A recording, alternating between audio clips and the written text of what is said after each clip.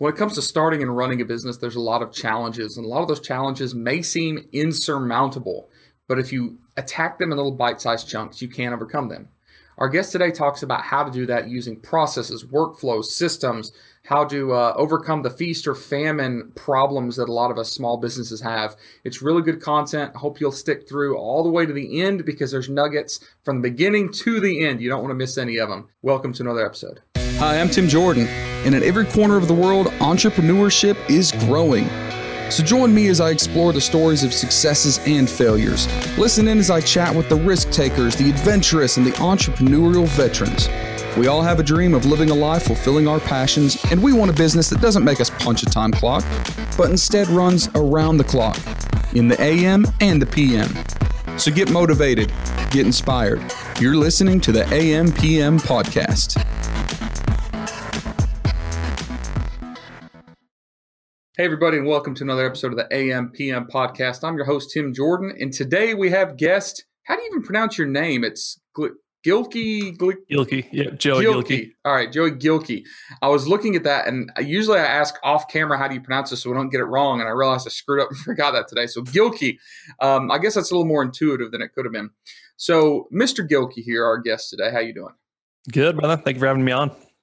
So my understanding is that you are a professional sales guy, right? And when we say that, we're not just talking about, selling stuff door to door. We're talking about building sales systems. We're talking about building businesses that are able to achieve and drive revenue that are built the correct way, so to speak. They have a good basis. And a lot of those bases are things like appropriately outsourcing, appropriately building SOPs, appropriately building systems where you can remove yourself out of the day-to-day operations. And even though you typically work in like a B2B type sales arena, a lot of the information you have, a lot of experience you have, a lot of the wisdom you're going to share applies to people across a million different entrepreneurial venues, correct? Yep, absolutely. All right. So give us like the 5-minute intro of how you got into this space and what you're currently doing now. Cool. Yeah, man. So I have been in the world of high ticket selling my entire career.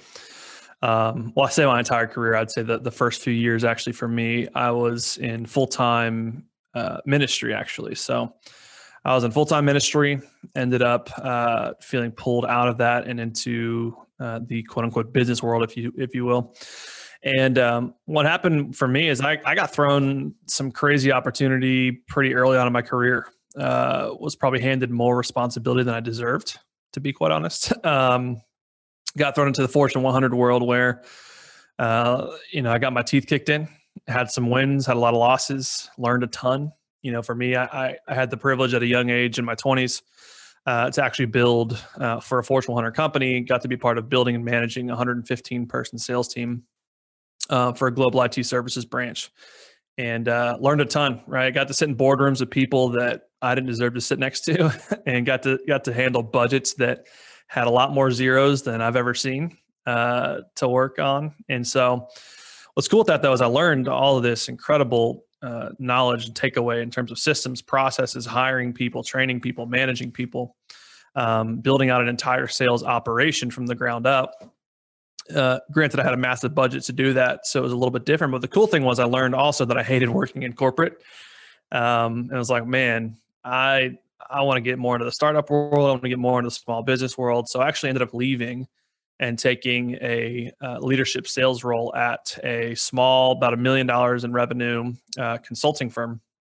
And they had nothing in terms of biz dev. It was basically a mom and pop shop that operated off of their network. And they had a couple zeros at most in their budget for sales. And so I had to learn basically, let's build this sales operation from scratch with very little budget, right? And that was one thing that I learned was you don't have to have resources to be resourceful at that point. So I learned how to be lean, how to work smart, and got to build, this consulting firm's sales operation from $1 million in annual revenue to $9.5 million in revenue within the first 18 months of working there. That created a little buzz in the town that I live and ended up getting poached to be the VP of sales for a marketing agency, which is what actually thrusted me more into the world in which I currently operate in. And so I took the VP of sales role at this inbound marketing agency. If you're familiar with HubSpot, they were a HubSpot agency, and so kind of had very similar results, right? They had a little bit more budget than I initially started with at the consulting firm, but they were doing about 60K MRR, monthly recurring revenue when I got there.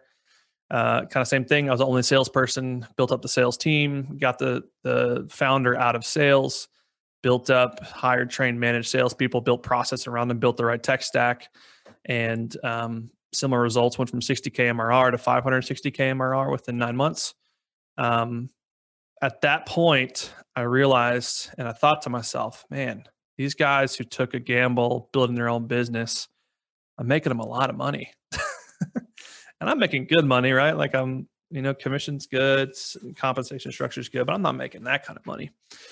So I was like, well, I feel confident in my ability to grow something. So let me start my own thing.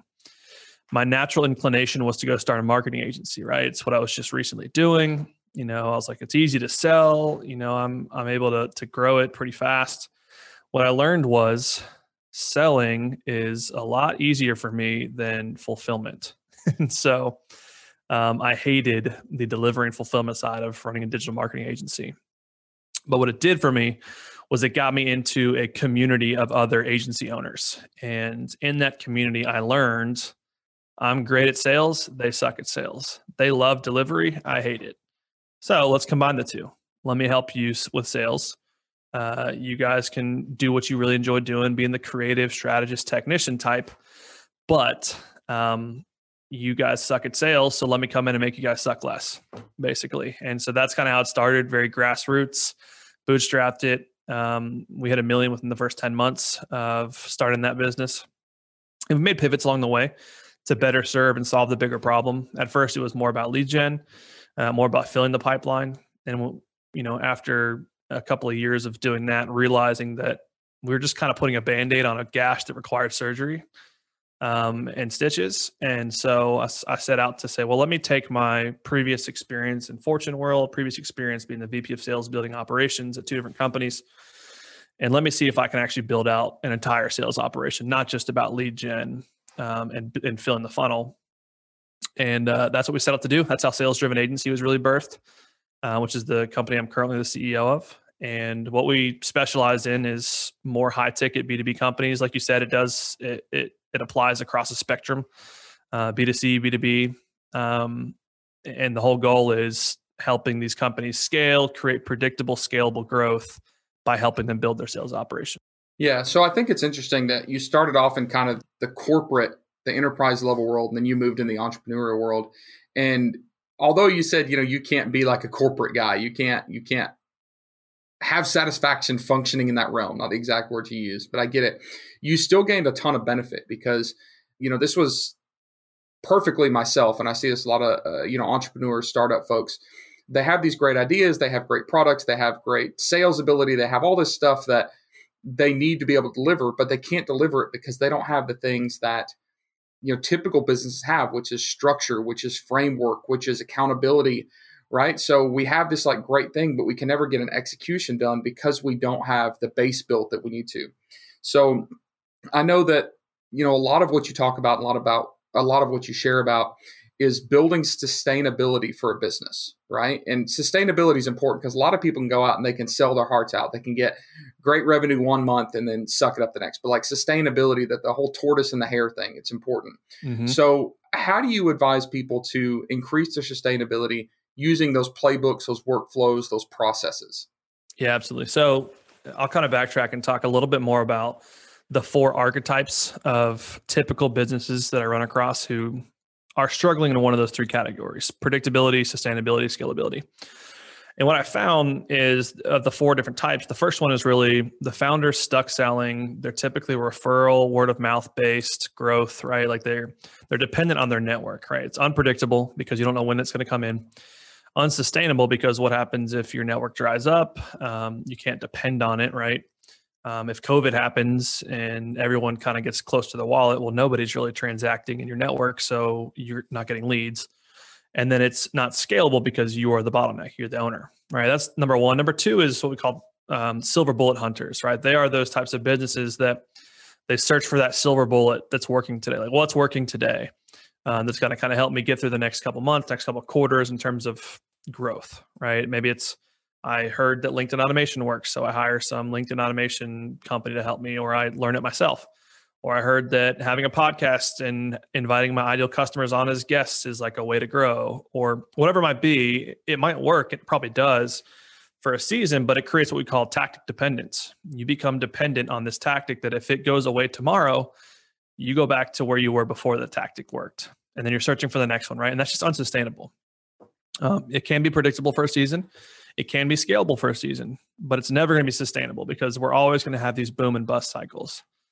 The third archetype is what we would say is sales rock star dependent.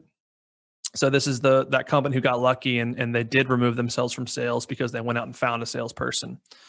And they got lucky because most of the time it's hard to just go hire a salesperson who's going to take off and really drive growth for your business. Hypothetically, if you found that person, you are now sales rock star dependent, right? Because if they go away tomorrow, like I did for those businesses that I worked for, if I leave and take a different job because it's more comfortable, or I leave and start my own business because I feel more confident that I can do that, then the owner of that company is left going back to nothing, right? Wherever they were before the salesperson was there is where they're going to go back to. Unsustainable.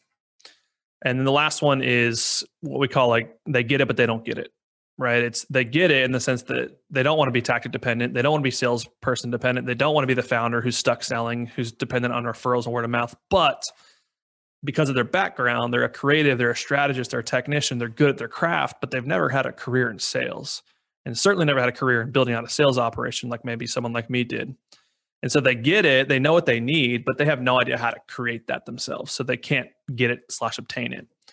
And those are the four types of people we find more than likely. And we basically created a fifth one, which is what we call a sales-driven organization. One that is predictable, scalable, and sustainable. It's not tactic dependent.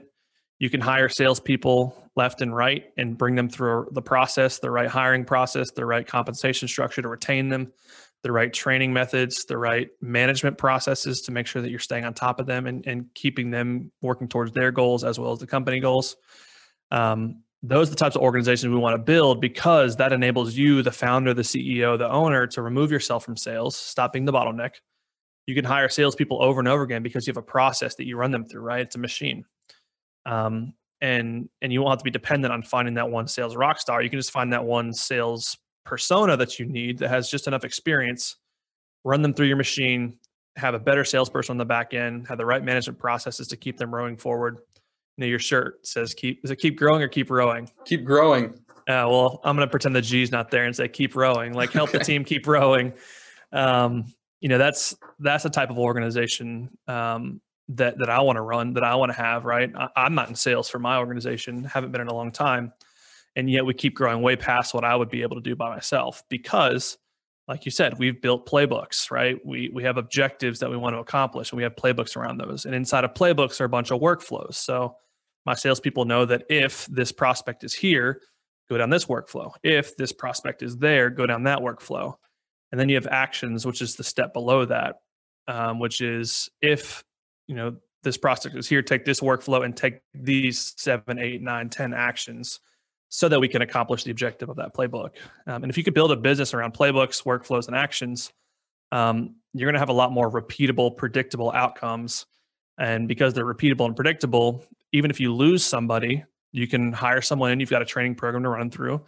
And then they pick up those playbooks, workflows, and actions again, and they're back up to speed 30, 60 days. And you're not unsustainable in the sense that you're just sitting there searching for that next tactic or for that next real sales rock star. Yeah. And I will say it's a pain in the butt, especially for me. Like building these systems, building these workflows, building the SOPs, it's a lot of work. And a lot of times I second guess myself. Like, am I actually moving the needle forward, spending the time to put all this together instead of just getting stuff done? So you've talked about sustainability, which is important, but sustainability isn't always important today. Like it's not a fire we have to put out, right? Like a lot of times we push the sustainability off. Let's just get through the next month. But another thing that's great about workflows that you talk about a lot is that they don't just increase sustainability. They actually allow you to get more done in less time, 100%. Right? Yep. So talk about that, not just how they keep you sustainable, but also how they can help you speed up. Yeah, so I'm all about efficiency, but I'm all about efficiency, not at the expense of effectiveness, and that's something that I preach over and over again. Because what's interesting in my world that I live in, which is that high ticket B2B, is companies are so quick to want to introduce too much automation into their process, and when they do that, they might be more efficient, right? They don't have to work on certain tasks as many times, but because it's automated and it's not personal or whatever the issue might be, it might be less effective, right? And I want to make sure that I'm kind of walking that line of how do I become more efficient yet not drop my effectiveness? Because you might still have a net neutral putting in all that effort. You become more efficient and you have less output from that, right? You don't input as much, but you also have less output. And so I want to be careful to walk that line. And so when it comes to like creating efficiency and creating quote unquote scale or scaling yourself, scaling your time, I'm a big proponent of what we call the 3 Ds: do, document, delegate. And I think when it comes to doing, like, you are excellent at what you do. Even if you're not the best salesperson in the world, because you know your product or service the best, you're probably the best salesperson for the job right now. Right. And so you're doing something right, or else you wouldn't be in business. So what is it you're currently doing today that you can then document tomorrow so that you can delegate the day after that, right? I don't mean it that you can actually do document and delegate in 3 days, but that's just the the flow of the phrase. But I think that's super important. Is a lot of stuff that you do on a daily basis lives in your head. How do you get it on paper? How do you get it into a system? And then how do you decide, do I delegate this to a piece of software or do I delegate this to a human being?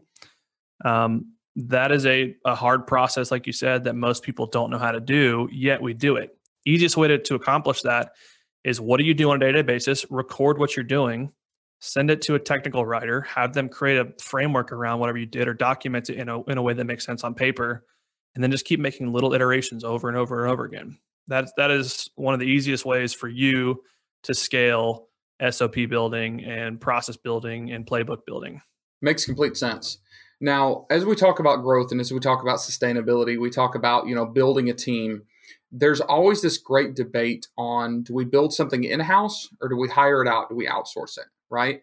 So a lot of times, especially for US-based companies, it's hard when you're bootstrapping this thing to afford good employees in the US. So, we outsource. We push things out to VAs in places like the Philippines and India. And then we also have to balance this, like, when do we hire an agency? Do we put together an entire marketing team or pay this amount, this retainer, and hopefully have, an expert agency? So when we're trying to gain complete control of our business, which we have to have, which is a balancing act, like, we want to gain control, but we don't want to be in the middle of every function, right? How do we balance doing things ourselves versus outsourcing it?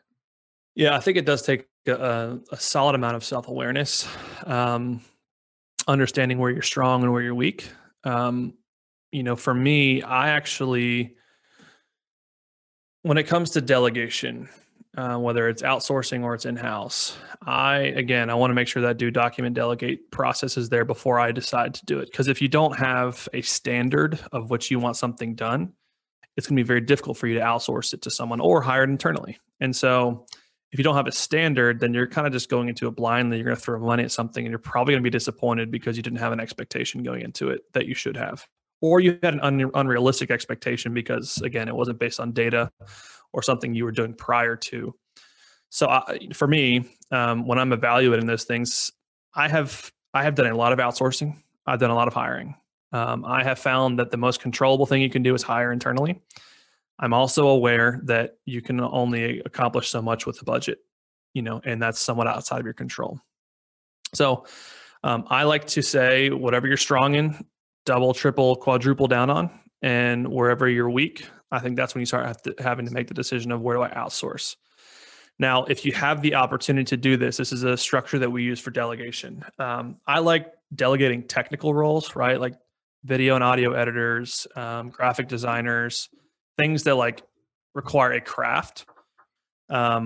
Finance, right? Like I am great at making money. I am terrible at keeping it and maximizing it and investing it, right? Yep. Like, just tell me to go make it, I'll go make it. But if you want me to like manage it, sorry. I'm the same way. And so that was one of those things where, I can do document, delegate as much as possible from a framework perspective, but I needed to go find someone who could actually do it and do it well, do it fast, communicate well. So one thing that we do, whether it's Upwork or it's freelancers or it's agencies and whatever, is if you can trial something with multiple people at one time, you're going to have the greatest level of success. It's going to be more expensive front loading it, but it's going to cost you way less over time. So what I mean by that is hypothetically, I'll just give you an example of something we did this past 2 weeks.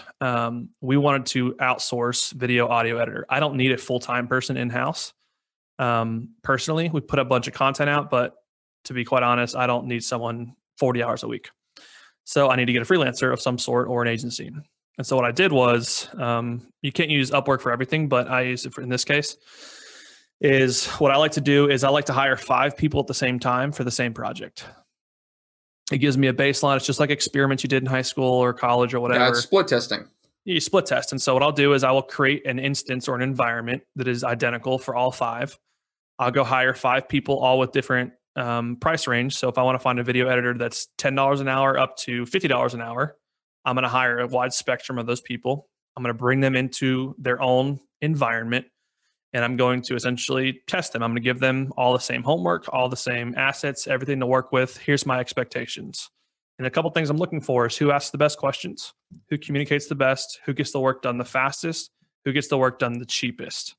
But it's in that order, right? Who communicates the best, who gets it done the work the fastest, who gets it done, and then obviously quality over everything.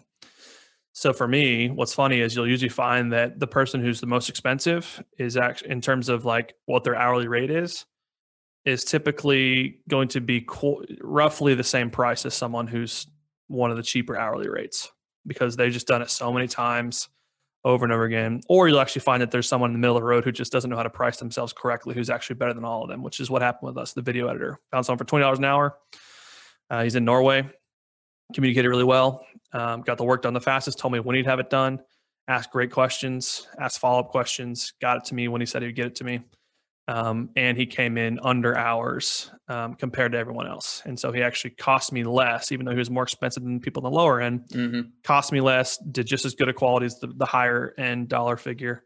And so, yes, that project, paying for that project for 5 people was expensive, but now I have someone who I know is proven is going to work, and I have to sign up long-term. Like that's what a lot of people make the mistake of, is they go out and hire an agency and then they have to work with them for 3, 4, 6 months, and they realize I have nothing to show for it. Now I got to fire them, find another one. And you wasted not just money, but you wasted time. And time, I'd argue, is more valuable. So that's how I go about it. I would highly suggest anybody else who's looking at higher technical roles and things like that to remove yourself more and more from the day-to-day, whatever it might be, finance, graphic design, anything in the creative world, sales, marketing. If you can create that, what do you call that? Like a gauntlet, if you will, to run through. And see who comes out the other end. Yeah, it's really, really solid. Hard to do that with salespeople, but I have somewhat of a framework. I like to hire 2 salespeople at once. Always hire 2 salespeople at once, ideally. Fire one in 60 days. Keep the best performing one. Do it again, and you'll build a pretty incredible sales team and not waste too much money or time. So you're throwing out some amazing nuggets here, and I want to keep going. I want to keep this show rolling. One of the problems that I've had and that I see a lot of people have with businesses, not really sustainability, but let's talk more short-term about that, or short-term than that. It has to do with this like very, very high peak performance periods followed by very, very low, like feast or famine, right? Things are going great and then they die, and they go great again and they die, and they go great again and they die. How do we stop that cycle of feast and famine in any type of business that we have? That's a great point. So I'll talk a very practical, like finance. For us, or for most people, we think too short-term and not long-term. So one thing that, and I was no different, right? Like I'm a gunslinger. I want to move fast. I want to spend a lot. I want to invest in things. One thing that I encourage people to do is to think about, and again, this is just finance, is stockpiling 4 to 5 months of expenses, putting it aside and leaving it there. Don't touch it. Or if you have to use it, top it back off after you use it. And that enables me to ride kind of that wave without any concern. I'm never going to have a 4-month skid, period. Even through a global pandemic, we had a 2-month skid. It sucked. We came back out of it because we're hungry and we know how to grow. But having that 4 or 5 month cushion there enables you to really have that peace of mind to make strategic decisions, especially if you know that, it's a boom and bust sometimes in these businesses, it's up and down. So how do you prevent that? At the end of the day, if you have repeatable processes, kind of going back to process, if you have a repeatable process that you follow over and over again, there might be up months and down months based on external factors that you can't really control, but eventually it's going to circle back around. And if you keep staying diligent to the discipline, I think it's when we make too rash decisions and we freak out that we kind of find ourselves screwed a little bit. I think that sustainability, predictability, scalability, all those things comes down to just doing the discipline work over and over and over again. For me, at least, that's how it's worked. I don't know if that answers your question, but I'd be happy to go deeper in that. I think that a lot of people ask, like, how do we stop the up and down cycles? How do we stop the feast or famine? And I think that the answer may not be that you do stop it. You're just prepared for it because, what you said is valid. There's a lot of external factors. There's things that we can't always control. This year, 2020 has been especially that way. It's like every time you wake up, there's another dumpster fire going on. You know what I mean? Yep. So maybe preparation is the key. I do think preparation, and sorry to cut you off. I think it's preparation, but it's also, realizing that no matter where you're at in business, something new is going to happen, right? You're going to have problems at under 100,000 that are different than the problems you're going to have at 1 million. You're going to have different problems at 1 million than you're going to have at 10 million. And you're going to have different problems at 10 million than you have at 4 billion, like I was in corporate world. Or excuse me, 4 billion was just the sister company that I was in. And so you're always going to have problems no matter what. And so it's not how do we avoid problem, it's how do we mitigate risk? Because problems are going to come. It's just how do you prepare in the sense of mitigation of the risk that comes with those problems. So I know that if a pandemic happens, I can't control the problem. The problem is the pandemic, but I can have mitigated the risk by having a cushion, having, solid investments that are recession proof or whatever. Like those are things that I can do. Like you said, it really does come down to preparation and risk mitigation. And all that stuff is important too for performance, because having that cushion in there financially and having the processes and procedures in place, it helps you perform better in the business, but it also helps you perform, at least for me, better personally, because one of the biggest negative factors that I have in my business life is stress and worry, pressure, right? So when I'm worried sick about how am I going to make payroll next week when there's a recession, or, how am I going to make these numbers, or how am I going to do this or this or this, like that reduces my ability to continue performing in the ways that my business needs me to perform. So when I have a financial cushion, I can stress less day to day and just, kind of take it as it goes and keep going. When I have processes and systems in place, I'm not just beating my head against the wall trying to figure out what happened, how do I fix it? I have those processes and procedures in place so that I can now analyze what the problem is and I have a solution to fix it, right? So keeping our head screwed on straight is a big piece of this as well. 100%. Actually, literally right before this call, I hung up 3 minutes before we jumped on the podcast with one of my salespeople. He's fantastic. He's very good. He's been trained. He usually crushes it, and he's struggling right now. And he's not struggling because he's not equipped. He's not struggling because he's not capable. He's struggling because of something in his personal life, right? There's something going on in his family. We won't get into details, but there are things going on that are hard for him. And what I do encourage him with was, man, you're bringing whatever's happening at home to the office. And I know it's hard to differentiate the two and separate the two, but I encourage you to do it, not because it benefits me more that you're performing better, but because it benefits you more. And by benefiting you more, it does benefit me. So what I'm trying to encourage him was like, you have to have your North Star, and you've got to have, we call it morning alignment time, right? So I teach all my salespeople have morning alignment time where you actually are spending time in the morning. I don't care if it means that you have to start your day 30 minutes later. You have to have this time, period. End of story. And it's documented on whether or not you do it. And you have to have your North Star you're really working towards. And I'll say, because here's what happens. If things are not going well at home, or things are not going well with your fitness and your diet, or things are not going well with your relationships, or things are not going well in work, it all works together, and it can become a downward spiral if you don't keep them in their own place and you're not working towards something great. So for instance, I told him, I was like, hey, listen, you're letting whatever's affecting you at home where you feel like you're losing to affect what's happening at work. And so now you're not just losing at home, you're now losing at work. And what happens is when you lose at home and you lose at work, it then makes your home life work. You're losing more, right? Because you're disappointed at losing at work, and then you're losing at home, so it makes you disappointed at losing at home, so you're going to perform less at work. And now you're just spiraling because you can't find your baseline, you can't find your North Star again because you're just looking at all the areas in which you're losing. And so 100% agree, like it all works together. You have to kind of be preparing yourself even for those seasons. And I think having consistency and discipline, right? There's no workbook or there's no playbook, workflow, or action necessarily for morning alignment time. But I do think that there's having something consistent and structured that helps you focus on the bigger picture, enables you to compartmentalize all the different areas of your life. And if you're losing in one, it doesn't necessarily affect all the other 7 areas. I know we've talked a lot about the tactical things, these like hardcore business things. If, while we wrap up, if you could bring this to like very entry level, if we could bring this back to like, I hate to say basic, but like very, and top of the funnel is not even the term. What would I use? Like someone maybe who is a little bit lost in all the deep tactical stuff we talked about. What is the one piece of encouragement that you would give to people? The message being basically like, hey, this sounds really complicated, but you can figure this out in bite-sized chunks, and it is important. What would you say if you could stand on that stage and talk to a bunch of brand new business owners? The number one piece of advice I'd give you in every facet of business, and when it comes to growth, when it comes to finding your North Star, is getting laser focused, crystal clear on who you serve.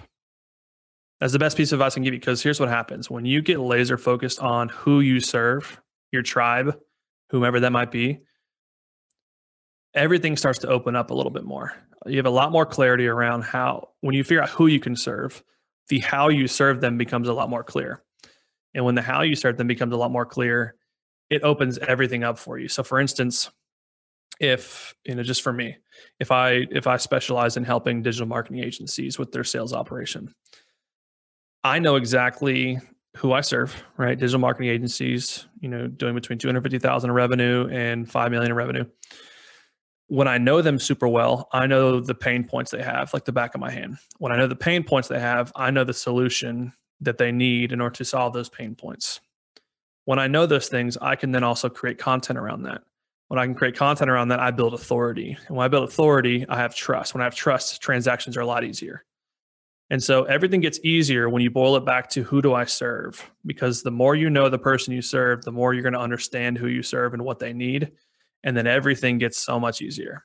And so if you're a brand new business person or you're struggling because you can't find your way, I would encourage you to figure out who you serve first, or get back to that. Maybe you strayed away from it. Maybe you're a generalist. Maybe you're afraid of saying yes to one specific type of person or one specific type of vertical because you feel like you're saying no to everything else. I promise you there's so much more to be had in the depth of going narrow than to be super wide, because it's really hard to create process around being a generalist, right? Because you got to learn all these different industries. You got to learn all these different products and services. You got to learn all these different pain points and goals that don't translate across every industry. So it's hard to create process around that. But if you get laser focused on who you serve, your world becomes laser focused, and then you just have to focus on those people, and you can create process around those people because all their pain points and goals are the same. You can create the right types of salespeople because you know that they can serve this specific type of customer. And the same thing goes for even B2C. If you're selling e-commerce, knowing who's your buyer, who are your buyers. And when you do that, it makes marketing easier. It makes sales easier. It makes finance and investment, where you invest your money, a lot easier. It enables you to increase your profit margin because you're able to create process, and process creates repeatability. Repeatability enables you to fix things incrementally and create more margin. And so not only is your top line going to grow from a revenue perspective, but your bottom line from a margin will also grow. Absolutely. Man, what awesome advice. If someone wanted to follow you and see more of all this great wisdom you've got to share, how would they go about finding you and following you? Sure. Yeah, I'm super active on LinkedIn. So linkedin.com/in/Joey Gilkey. Also, I've gotten more active on Facebook, believe it or not, my personal page. Facebook pages don't work well, but personal profiles are pretty good for community. So you can just look me up, Joey Gilkey, on there. And then if you want to check us out from the company perspective, salesdrivenagency.com is my main business. Awesome. Well, thank you so much for being on and sharing all this. Those of you that are listening, I hope that you found some value in this. And if you didn't, you need to rewind it and listen again because there's good stuff in here. Make sure to leave us a review. Give us a thumbs up on YouTube if you're watching on that platform. Thank you guys for being here, and we'll see you on the next episode.